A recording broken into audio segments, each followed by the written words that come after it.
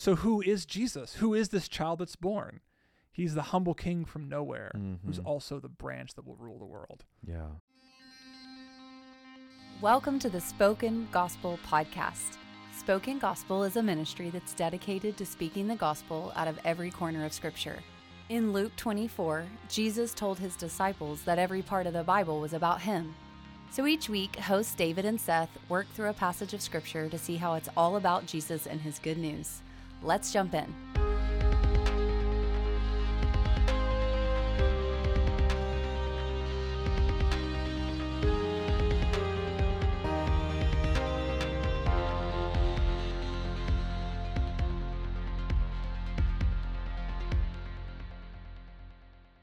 Well, welcome everyone to the Spoken Gospel Podcast. Thank you so much for joining us. We are continuing our look at the book of Matthew and trying to see how to read the Old Testament through Matthew's eyes with Jesus glasses on, walking through that. It's been really exciting. Yeah. So, Seth, how you feeling today? I'm really excited. I've had a lot of fun in this journey discovering how Matthew believes that Jesus is not just God in the flesh, but Israel in the flesh, repeating the pattern and history of God's people in his own life. It's just been a really fun way to think about the life of Jesus, but also a fun way to think about the history of Israel as the 1,000-year-long story of what Jesus does in 33 years before his death. Yeah, I think everything we've said so far has prepared me to understand what you're talking about there with Jesus's filling out and incarnating the story of the Old Testament of the people of Israel. We've looked at like the genealogies, and we've looked a little bit at Joseph and everything, and I'm seeing like, okay, Jesus is repeating those, but I don't think you've used that exact language here yet of Israel in the flesh. Yeah. So what do you mean by that? What I mean is it's just another way that I'm experimenting with understanding what Matthew wants us to see Jesus as. He's the Messiah. Yeah. He's the Savior of Israel. He's the one who's come to save his people and all people. But how? By reliving Israel's story and fulfilling it in all of the hope it originally had. So he's Israel in the flesh, the hope of Israel in the flesh, the king of Israel in the flesh, the nation of Israel in the flesh. He is Israel embodied, not just as a nation and as a history, but also in all their hopes and expectations. Does that make sense? I think so. I mean, because I'm trying to wrap my head around why that's needed. Yeah. Right. Because I mean, I'm thinking, okay, the history of Israel, all throughout the Old Testament, there's like this pattern of, like you said, hope and expectation. I mean, you go back to the garden, here's a new world for us to live in. Oh, you messed that up. Oh, here's a new land, Canaan, for you to live in. Oh, messed that up. Here's a law, obey it. Oh, you messed that up. And so is it that Israel needs a redo? They need someone. Why do they need someone in the flesh to act out their story again? Why is that on the line? God's people are how God blesses the world. God's people are how God blesses the world. Yep. Okay. That's how he always intended it to be. Yeah. That's what Adam and Eve were supposed to do. God's people were supposed to bless the world. Right. As Israel followed the law, they would be a light to the nations. Moses was told that he would bless the world because he was God's chosen person. Or Abraham? Abraham. So Abraham. That's been God's intention, that God's people would bless the world. Right. So if God's people, symbolized by the nation of Israel, is going to finally accomplish what it needs to accomplish, Israel's history needs to be played out again. Right. Jesus needs to be God's people. He needs to be Israel in order for the world to be blessed. I see. Because the story of Israel is not just narrative tidbits of like cool actions.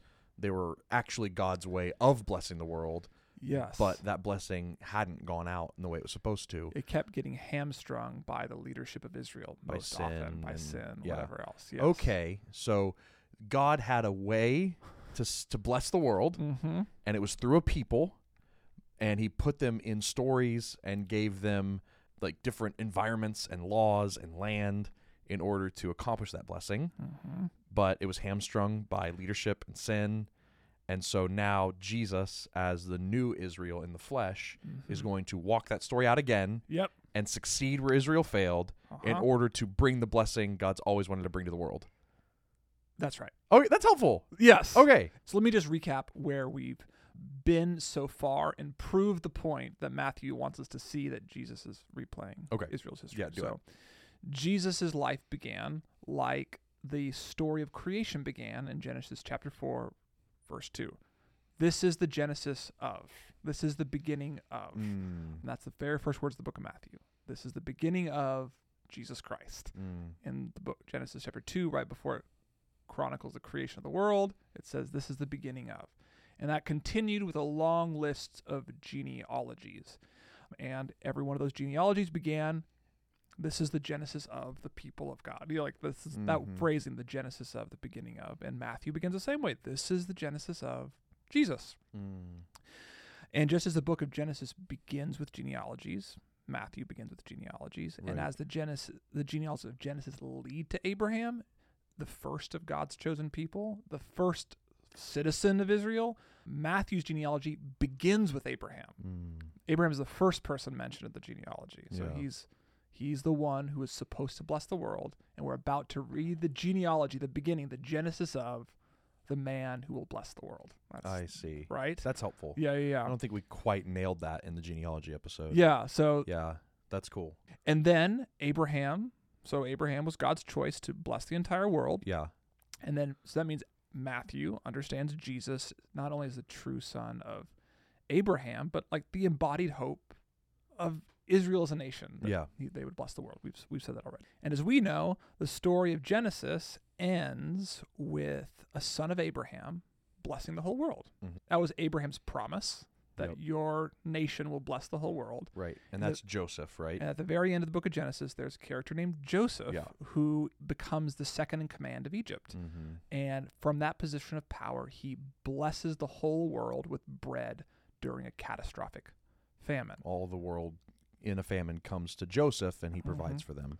Right. Fulfilling in part the blessing of all nations that Abraham's offspring were supposed to do. That's exactly right. So which is why Matthew replays the melody of Joseph's life in Jesus' father, Joseph. Joseph is given a kingly title, the son of David, just like Joseph was a kingly title in Egypt, the second in command to Pharaoh.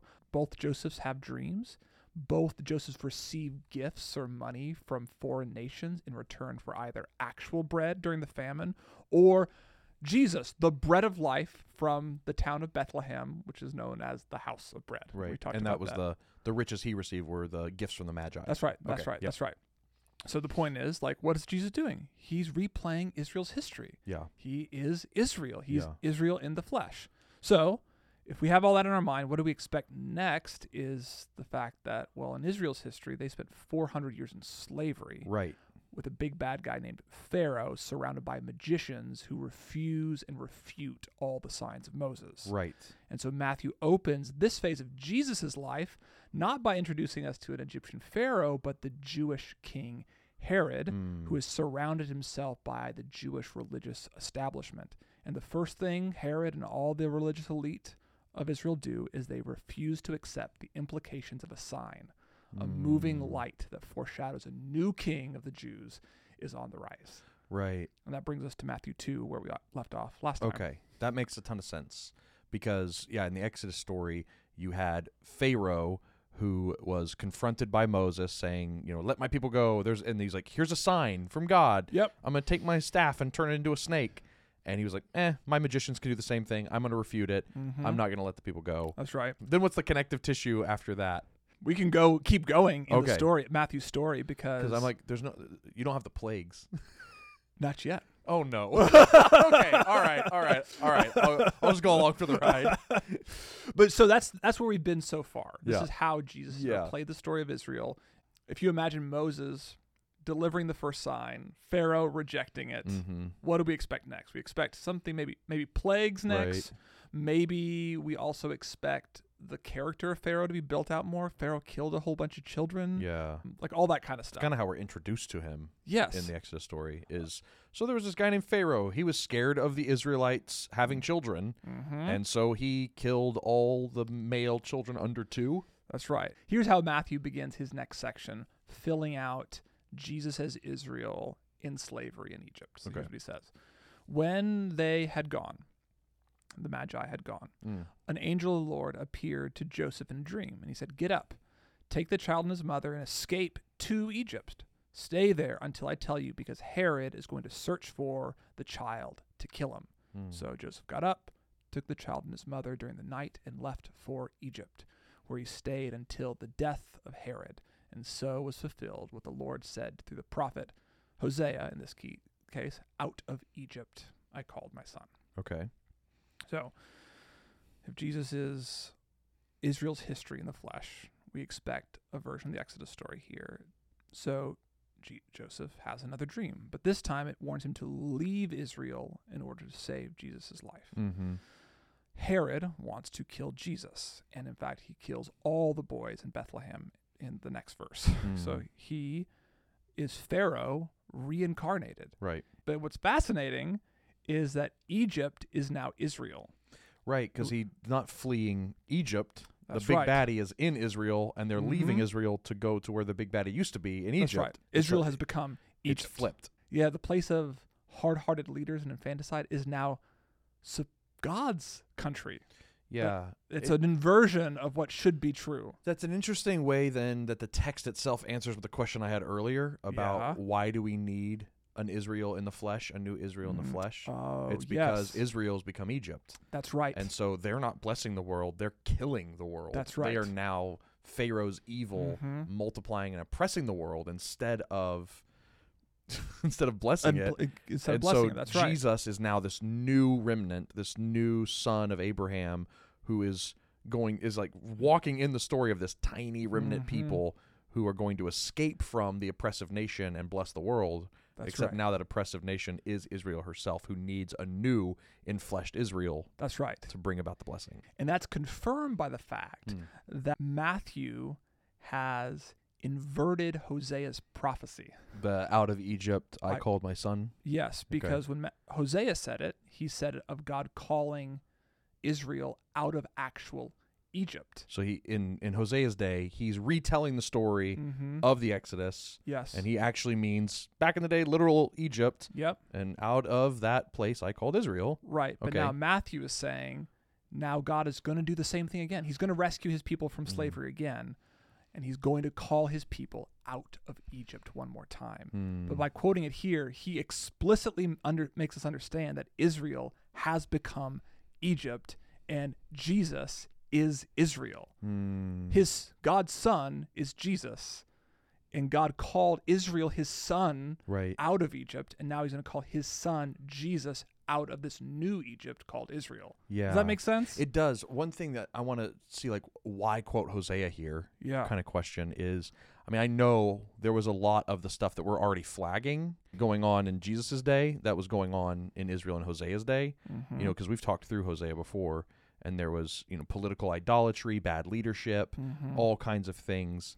And it seems like for him to say that Israel has become the new Egypt, and that's being fulfilled right now. Hosea's prophecy being fulfilled right now. It seems like Matthew's like interpreting Hosea really well in saying that you guys should have actually seen this coming a lot earlier. You guys were like Egypt even back when Hosea originally said this. Yeah. To my knowledge, Hosea never calls Israel Egypt. Right. But it gives us a picture of Israel that looks no different than Egypt. Right. And throughout the Old Testament, there is a biblical theme of Israel becoming more and more like Egypt over time. Yeah, like when Solomon took over Israel's king, he like got First a bunch thing he did of was chariots from Egypt. The first thing he did was bought a whole bunch of Egyptian horses. It's like, you're not supposed to do that. And then he enslaved his own people. So like that was like that's the Israel has always become like Egypt, and now nail in the coffin.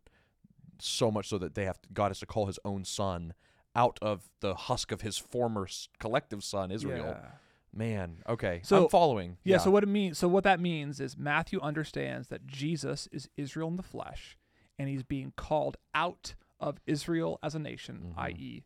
Egypt, in order to save Israel from its own leadership. And by extension, the world. And by extension, the world. As the son of Abraham. So then to your point, what you said was like, that means also he's the new leader, the rightful leader of Israel. Yeah. If Israel has abdicated its call to lead in the way it's supposed to, and Jesus is repeating the story of Israel to bless the world, he should be the king of the Jews. I see. He is the one they've been waiting for all this time. Yeah, that's cool. So when Jesus is leaving Israel with his family, are we supposed to see him as the new Moses, as a new Abraham, as a new collective Israel? Like, what's Matthew wanting to have in my brain in this moment? Beginning right now, and will continue throughout the rest of the book of Matthew, is that, in a sense, right now, Joseph is Moses. He's the one rescuing God's son out of Egypt. Oh, right. So, I see. Joseph is the new Moses. Yeah. And the son is Jesus, who was the collective Israel. Right. Israel followed Moses out of Egypt, just as Jesus is being taken out of Israel by his dad, Joseph. That's right. Okay, that's cool. But follow that. Very quickly, Jesus too will also become Moses. Okay. And he will be the king of a new nation. Yeah. Very, very quickly in Matthew's understanding. So I think Matthew kind of takes the father, son, the royal family, the divine family, kind of almost as a unit sometimes, but also, which allows him to see Joseph as Moses and then also Jesus as Moses at different points of time.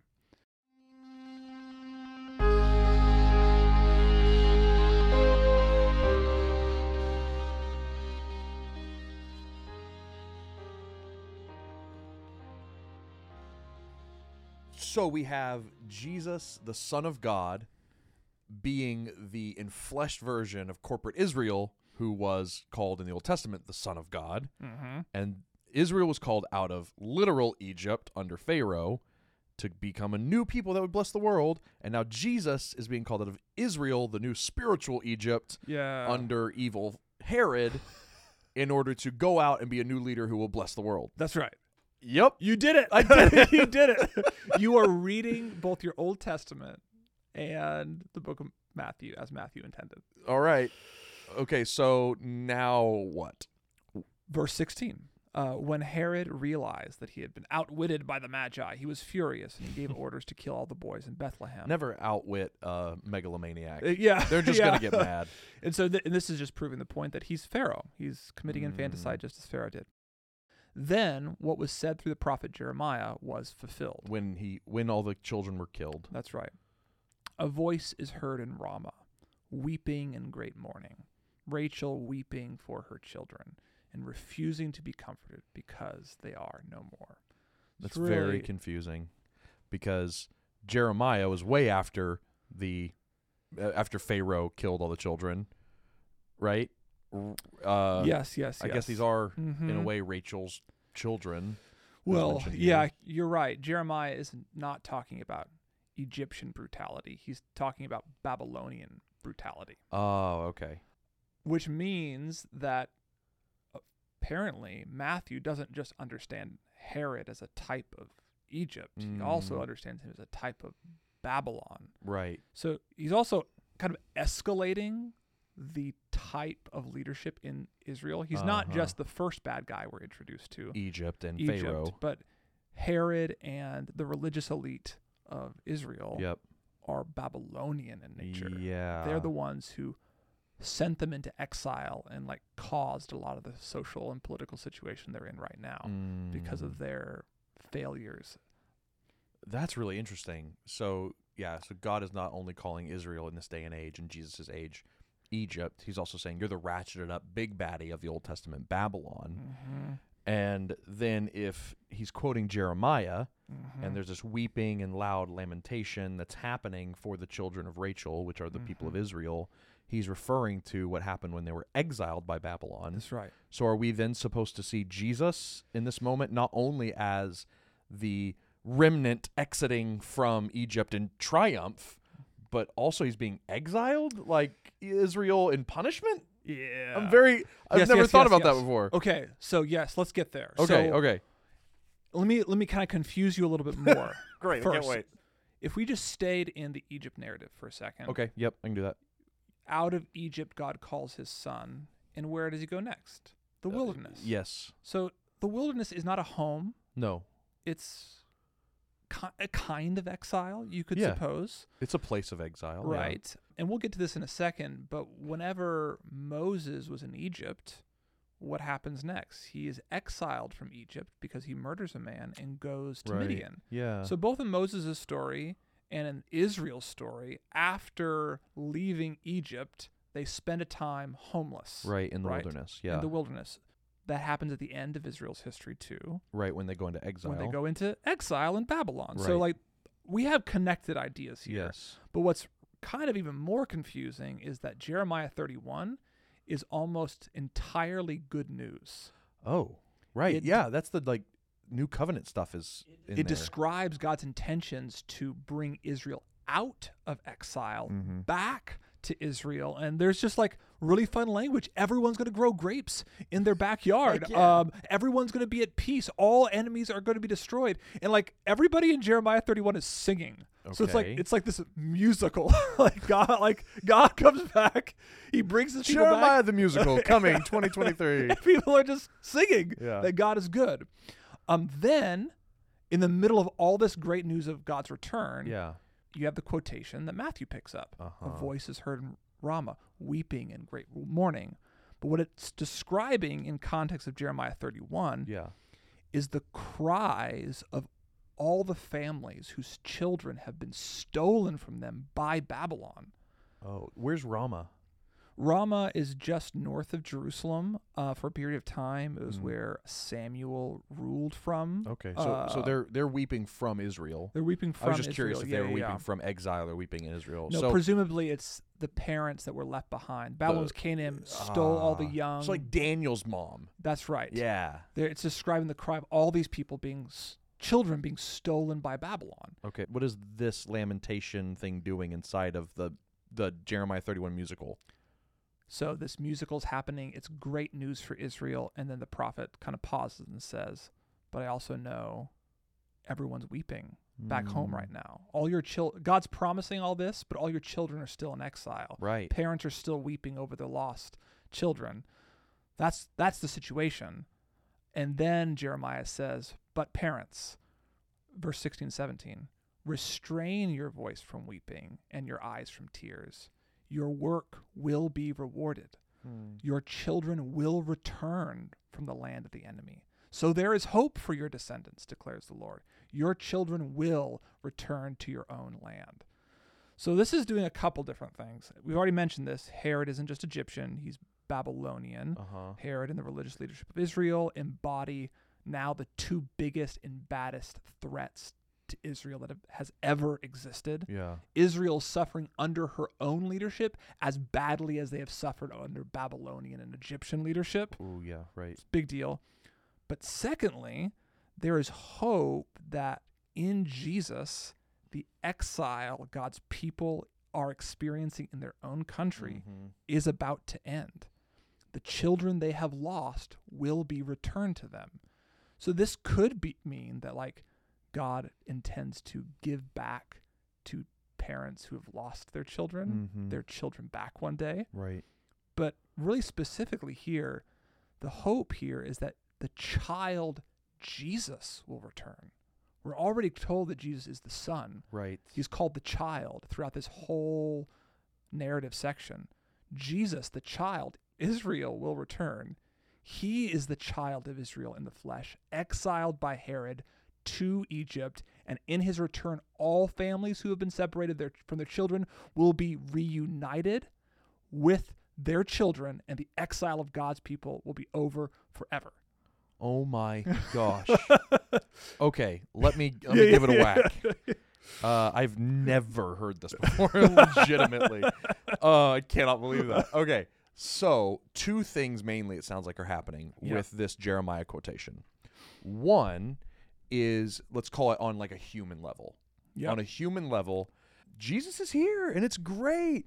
But then like in real terrible... He's promised to bring He's the new Davidic king. He's the one. It's a musical. Right. Yeah. So many good things are happening. But then Herod kills a bunch of actual people's children.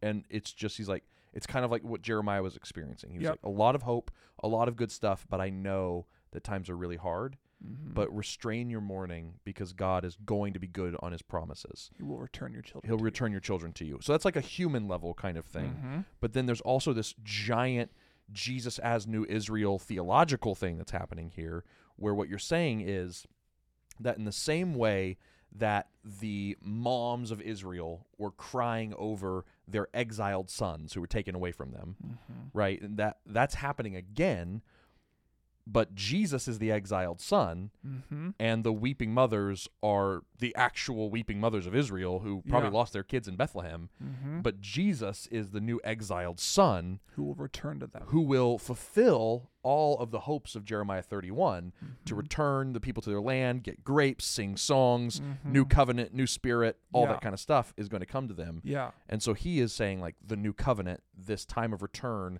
this freedom from exile is coming in Jesus, even though right now it looks like absolute horror and terror in your land. Yeah. Another way to say it would be Israel's mothers are crying for their sons to be returned. And when Jesus comes back as a son, he will answer their cries. He will do for them what they want. Like their desires for their sons and daughters to be returned to them from the grave will be given to them when Jesus comes back out of Egypt. Yeah, that's really good. That's on a very human level, that's what's happening, but like on this grand biblical narrative level, Jesus, the Son of God, will return from exile and reestablish all the hopes of all mothers of all of Israel's history, you know? Right, yeah. Okay, so I understand the idea of Jesus as the new Son of God who is following the new Moses into a new Exodus, because the people need to be freed from the new Egypt and have a new kingdom. I get that. We've laid that out. That makes sense. Why then is Matthew putting this double entendre where it's not just the Exodus story, it's also the exile story, and now Jesus is the new exile? I mean, I get that he's the enfleshed Israel. Israel was in exile, so now he's going into exile. But why does Jesus need to experience this exile before he comes back to the people of Israel? As we keep saying, in order for Jesus to bless the world, he needs to follow the story of God's people. Right. And being exiled has always been a part of the story of God's people. So if Jesus is not exiled in some sense, he cannot truly be Israel and not truly lead people out of exile, because where are all the people? All the people are in exile. Jesus must, as the new leader, go to the exiles, become their leader, and bring them back to their homeland. So he has to go to exile to save them from exile, because that's where they all are. Right. You can't lead an exilic community out of their oppressive nation without going to exile first. Without going to them. That's what Moses has to do. Right. He goes to Midian and then goes back to his people who are enslaved in order to lead them out. It's so interesting then. I think the good news of that is the extreme lengths that Jesus is going so early on in his life, you know, to be with his people. Yeah. To be Emmanuel. Right. God with us. Yes. It's also a foreshadowing of his death. When he actually is exiled. Why must he die? Because all of us are dead without him. And so he goes to death to lead an army of previously dead people to new life. Out of the exile of the grave. Out of the exile of the grave. Like this. Yeah. Of course Jesus has to go to exile because that's where we all are. Yeah, that's helpful because it's like, cool, so Jesus is the new Israel. I guess he's too good for me. It's like, no, he came to exile. Yeah. He was cast out of his own people and came to where you are in order to bring you back. There's no place he can't reach. Okay, that's cool.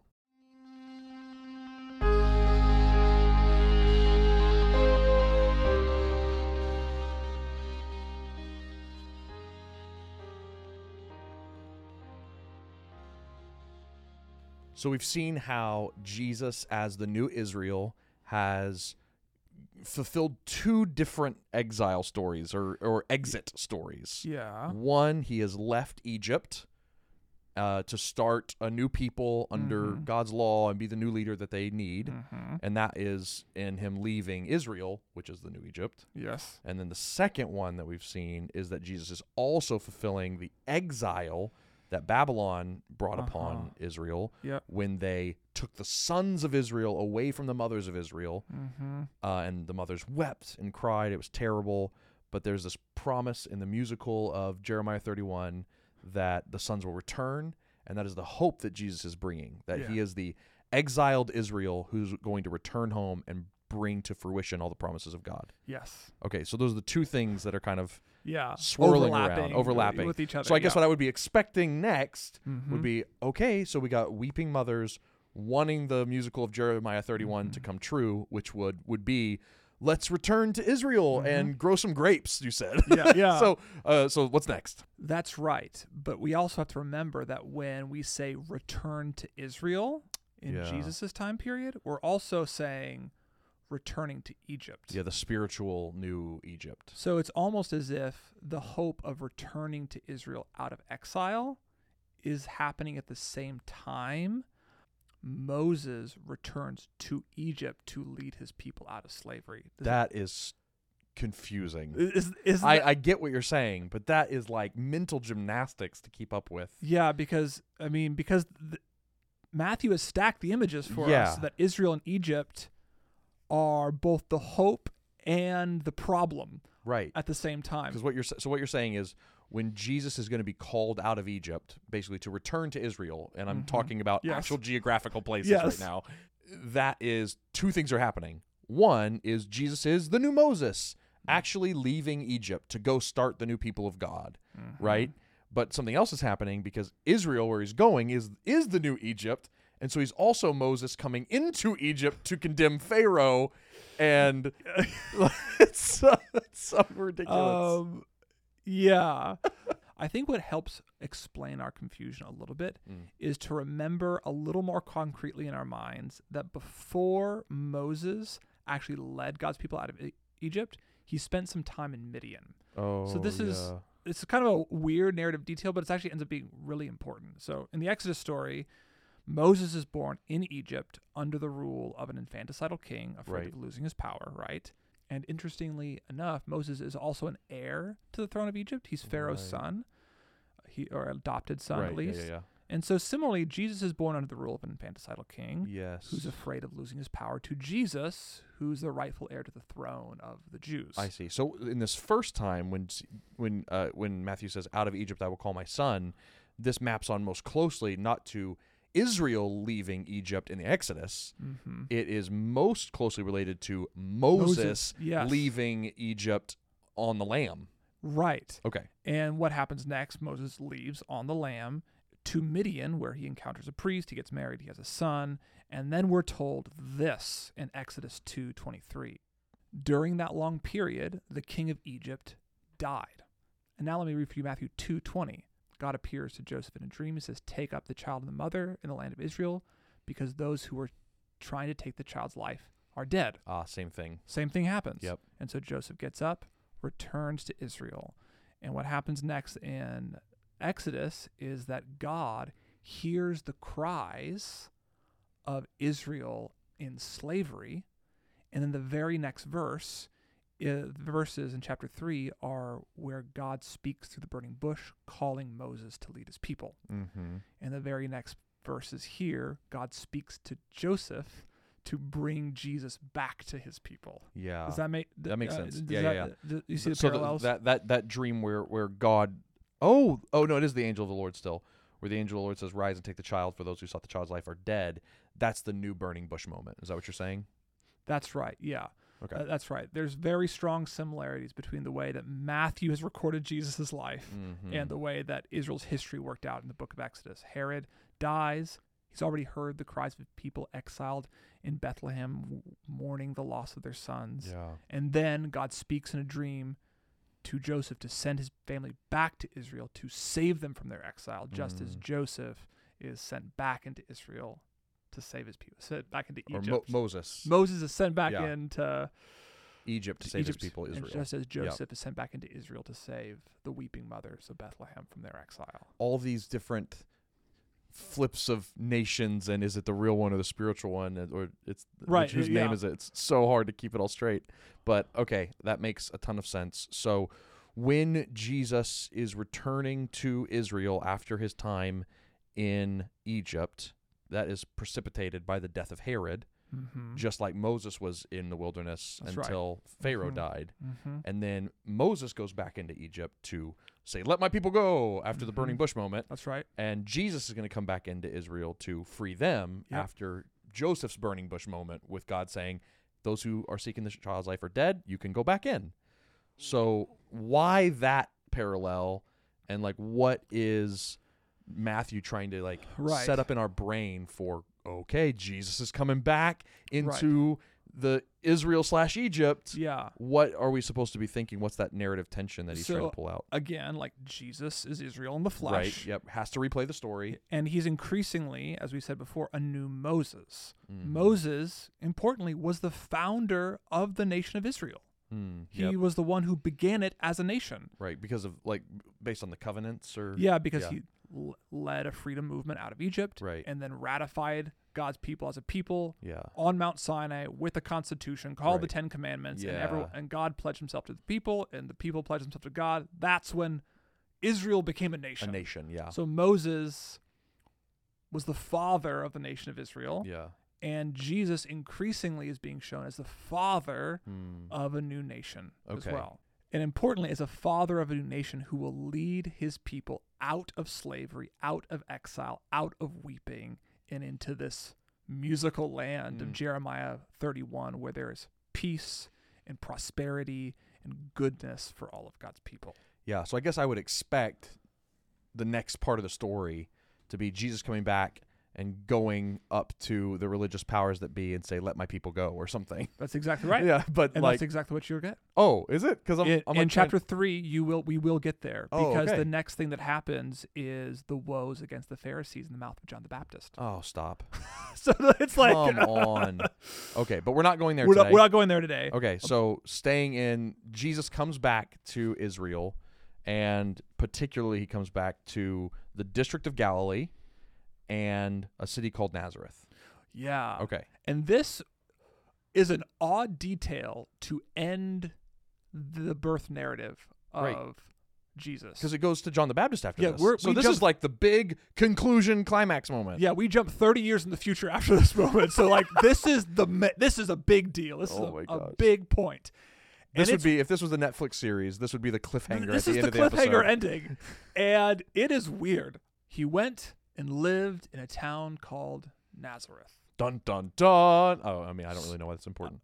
So was fulfilled what was said through the prophets, that he would be called a Nazarene. Yeah, so weird. I do know this tidbit. I know just enough to be dangerous. Okay. What That- do you know? I know that, well, I can see it even in just my Bible, that there's no quotation marks around this fulfilled Nazarene language, Yeah. and there's no like footnote telling me what verse it comes from. Yeah. So what I think I know is this fulfilled thing that the prophet said that he will be called a Nazarene isn't actually in the Bible.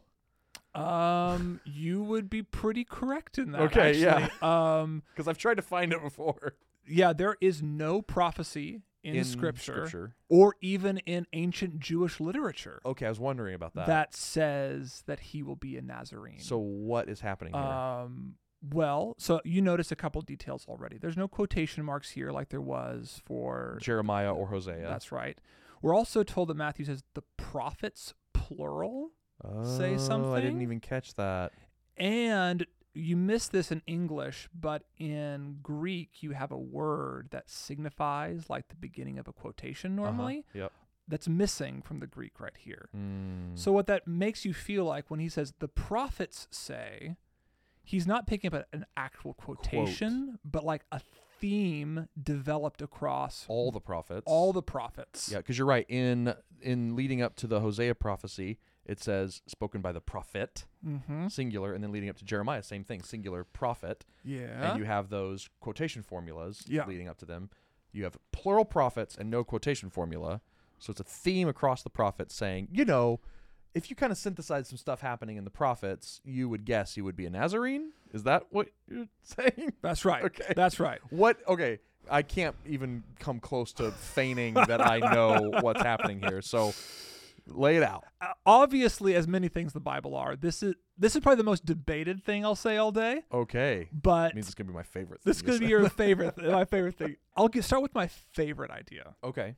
So this is one idea out of many from the scholars the one out you've of read. two that seem to be the most likely. Okay. And I think maybe the best way will end up being both of them. Okay, great. So just to lead into this point, this is the capstone of Matthew's argument he's been making for 2 chapters. Jesus is the son of the queenly Mary and the kingly Joseph. He is a new Moses figure who will come and deal with the corrupt leadership of Israel that has become like Egypt and bring God's people back away from exile and give them this musical future where all God's people's dreams come true and even perhaps their dead sons will be returned to them. Yeah. Okay. How do you cap that argument off? By calling him a Nazarene. So I'm expecting something big right now. Yeah, right? Yeah. The way that I think this gives it the weight it deserves is to think about Hebrew words for a Oh, moment. great. Let's think about Hebrew words. So that word Nazarene is the Greek word Nazareos. Okay, yeah. Nazareos. As we've said before, there's no biblical quotation where somebody is called a Nazarene. Right. We have one biblical quotation where somebody is called a Nazarite, Yes. and that is from the book of Samson. Mm-hmm. Or not the book of Samson, the book The of book of Judges, Judges, in talking which about Samson is a very morally complicated figure, Yeah. but nevertheless he does save people from enemies. So Is he take the Nazarite vow? Or Yes. or is he a Nazarite? he takes the Nazarite vow, but Yeah. that type of a person who takes a Nazarite vow Could be called a Nazarite. is called a Nazarite. Okay, yes. okay. But because I don't think he wasn't from the town of Nazarene or anything. No, Nazareth. Yeah. That's right. Okay. So you have a similar sounding word there, Yes. a Nazarite. Yeah, and that vow was don't cut your hair, don't drink wine. Yeah. Okay. But we'll get there. Okay. And what's interesting about that is that the Hebrew letters are the same letters as this Greek word right here. N-Z-R, Nazareos, Nazar, N-Z-R. So he's doing transliteration there. Yeah, he's doing this kind of weird transliteration work. So you have a character in biblical history that was called a Nazarite, a Nazer, who saved God's people. Yep. And what were Nazarites? So go back to the book of Numbers, chapter 6, where it describes a Nazarite for the first time. Someone who would do the Nazarite vow. Someone who would take the Nazarite vow, a Nazer, a Nazar. Yeah. And this person basically chose willingly to take on the lifestyle of the high priest. Okay. So this person would refuse to drink alcohol, like the high priests were not supposed to drink alcohol when they went to the temple. Yeah. They weren't supposed to cut their hair, which is kind of an odd one. We're not told the high priests are supposed to do that, but some people suggest that might be like a symbol of humanity in the garden. A wild man like Adam wouldn't have had a razor. He would have been in his natural state. Sure. So I've also heard not cutting hair is a sign of wholeness. Yeah. Because a lot of the Levitical laws are about not tampering with That's right. two things, but keeping things whole and perfect. And so either way, whatever they mean, the purpose of those things was to set somebody apart for a holy service. Yeah, this was a dedicated and holy person dedicating their lives to some purpose on God's behalf. It was self-elected. It was a thing that you could do on your own. Right. So this a self-chosen vow of holiness. I might not be a Levite, but I'm going to be a Nazarite. Right, that's right. Yeah, and so you could choose to become like the priesthood through these things. You couldn't touch a dead body like the priest, whatever. So you have this vow you could take to become a Nazer, which was to set yourself apart as holy for a special task given to you by God, perhaps. Yeah, it's like a nun. Yeah, something like that, where you take these special vows. Right. So a nun's not a priest. That's right. But they often inhabit very similar lives to priests. Yeah. So I'm that's right. That's trying good. to think about a nun that's versus a good, a priest. Okay. Good analogy. So, and then the only other time we get the letters, the Hebrew letters, Nazer, is in the word Nezer. Okay, what's that? It means branch. And branch is the way that the prophets talked about a coming Davidic king who would reestablish God's nation. Right. So what's interesting here is he's like, and as the prophets have said, he will be called a Nazer. That could mean that he is somebody set apart who is chosen to elect to be holy for a special purpose by God, like the high priest, who is also a Nazer, but who is also a Nezer, a branch, somebody from the line of David who will rule God's people. And Matthew's like, and isn't it curious? He was born in Nazaros. I think he's like doing this interesting punning wordplay off the idea off the letters NZR. Yeah. Well, I mean, think about too, he's kind of started this whole birth narrative of Jesus referencing Isaiah 7. Yes. And the sign of the virgin birth, and you shall call him Emmanuel. Well, right after that is in Isaiah 9, you have this language where you have the root of Jesse, this branch of Jesse coming out. So it's like if you had that section of Isaiah ringing in your head, you would have, and then you see the transliterated Hebrew letters for Nazer being Nazer, like this branch. You're like, oh, I see what you did there. Right. He's born in Branchtown. Yeah. Nazareth is Branchtown, or it's holy and set apart town. Holy and set apart Branchtown. Yes, he's the holy and set apart branch. Right. Yeah. So I wonder if that's the capstone of his argument. Who is Jesus then? What does it mean that he was born in Nazareth? It means that he's been set apart for a holy purpose. He will be like Samson, who defeats God's enemies, and he is the branch of David, the descendant of King David, ready to take on the throne. Yeah. The actual final Son of God to bring about all the hopes. Yes. And what's cool is then you've got in the genealogy, he's the son of David, the son of Abraham. It's like we've done the son of Abraham stuff. Right. And then by naming him the Nazer at the end, it's like, oh, and he's the son of David because he's the branch. That's right. Okay. So that's super cool. I really like that way of understanding the ending. That's the capstone of Matthew's argument. Yeah. Who is Jesus? Yeah. What were you going to say? I was going to say, so you said there were two things. Yes. One was the branch and one was the wholly set apart? I said there's two ways to interpret this passage. Yes. That's one way. Oh, that was one way. Together, okay, the prophets speak of a branch and of this holy and set apart Nazer, who is holy to be the Davidic branch to save God's people. Wow. So I think that's one connected idea. Okay. So the other idea leans into the fact that there is never a town mentioned in any of the prophets called Nazareth. Right. There's no expectation in the Old Testament that Jesus would be called a Nazarene. Nope. And so maybe that's the point. God's Messiah will come from nowhere. The son of Joseph, the new Moses, will be unlike Moses in that he won't be raised in an Egyptian palace. He'll be a nobody from a backwater. Jesus will be a humble Messiah with humble beginnings.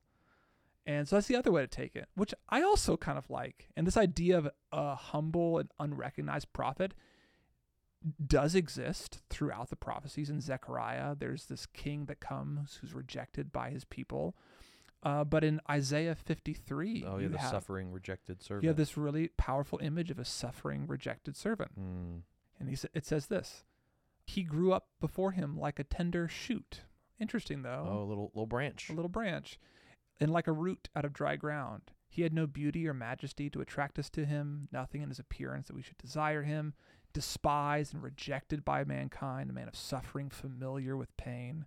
People hid their faces from him. He was despised. We held him in low self-esteem, or low esteem, right? Which is kind of the way Nazareth is used throughout the Gospels. Right. Oh, you're from Nazareth? Can anything good come from Nazareth? Right. So I wonder if he's maybe just setting himself up for the ways that Nazareth becomes this shorthand for a backwater, for humility. Even Israel himself, as the Son of God, is talked about that way in Deuteronomy. He's like, why did I choose you, Israel? Is it because you were some big fancy nation? No, you were a nobody from backwater of nowhere, and that's why I chose you. That's right. And so you take that with everything else that you've said, and there is this prophetic expectation that the Messiah might come from nowhere. Right. Which is also interesting then thinking about how Hebrews talks about how Jesus fulfills Melchizedek, who kind of just came out of nowhere. Oh, yeah. And there is this like out of nowhere-ness of the expectations that people might have had. So I tend to like the branch one better, but this is interesting. Yeah, because he's the embodiment of Israel's humility, the least of all the nations. But he's also the embodiment of the Davidic king destined to rule the world. And I think it's interesting if we're supposed to take it more seriously as the Messiah from nowhere, the humble Messiah. it's hard to get around in Matthew 53, at least, that branch is Isaiah mentioned 53. right there too. Yeah. So these ideas that the king, the Yeah. Nazer, that will also be Yeah. humble are right there next to each other. Yeah, and I'm like, if Matthew's able to stack Egypt, Israel, and Babylon all together, I think he's also able to stack a branch and a set apartness and an out of nowhere idea together. Yes. Like, this is just great writing. Just excellent, excellent writing. So fantastic. But that is his recap then. Yeah. So who is Jesus? Who is this child that's born? He's the humble king from nowhere, who's Mhm. also the branch that will rule the world. Yeah. So, weeping women, Yeah. your sons will be returned to you. Mm. So, exiled people, I'm coming to create a new nation out of you, save you from your oppressive leadership, shame them, and lead you to a new home. Yeah. That's what I've come to do. Wow. Okay.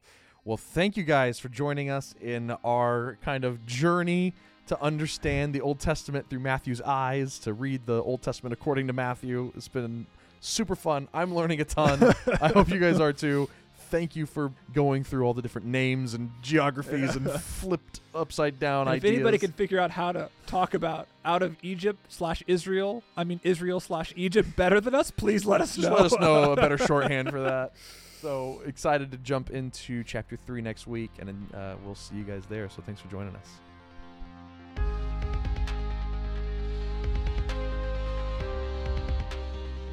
Thank you for listening to the Spoken Gospel Podcast. Spoken Gospel creates short films, devotionals, and podcasts like this one. Everything we make is free because of generous supporters like you. To see our resources, visit spokengospel.com or subscribe to our YouTube channel. Thanks for listening. See you next week.